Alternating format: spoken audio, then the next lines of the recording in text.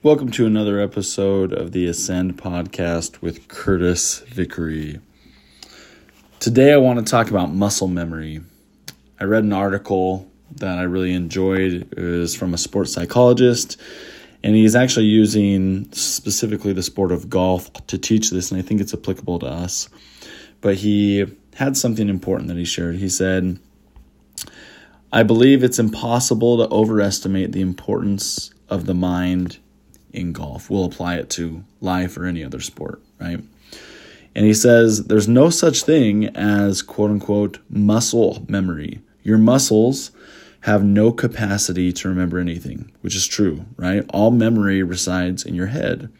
Therefore, no matter how long you practice a golf swing or no matter how skilled you become, your muscles alone can't remember it and execute it when the need arises. Your muscles and the rest of your body are controlled by your mind. Unless your mind is functioning well when you play, your muscles are going to flounder. If your head is filled with bad thoughts, your scorecard is going to be full of bad strokes. And I know that to be true in any part of life, right?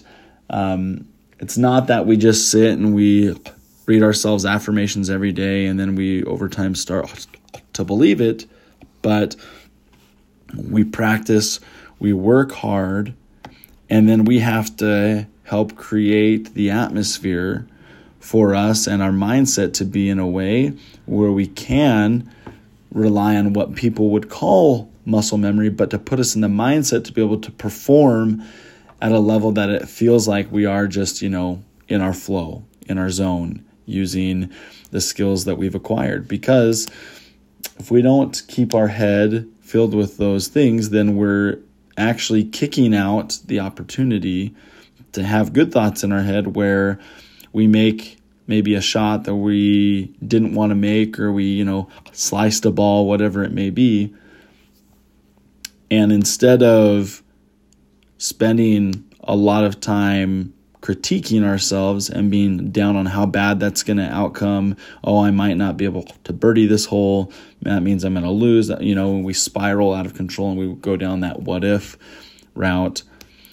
We do what we can to reframe and reset so that the next stroke or the next play or the next job that we do or the next role that we have to execute, we can do it at the best of our ability and with the confidence that we have, and that we can rely on because we've spent the time creating the confidence through the reps and seeing the results of it. So something for you to think about this week and for yourself is, again, what are you doing to fill your mind with the confidence, and so that you can not have to, quote unquote, rely on muscle memory, but that you can fill your head with things that allow you to perform at your best.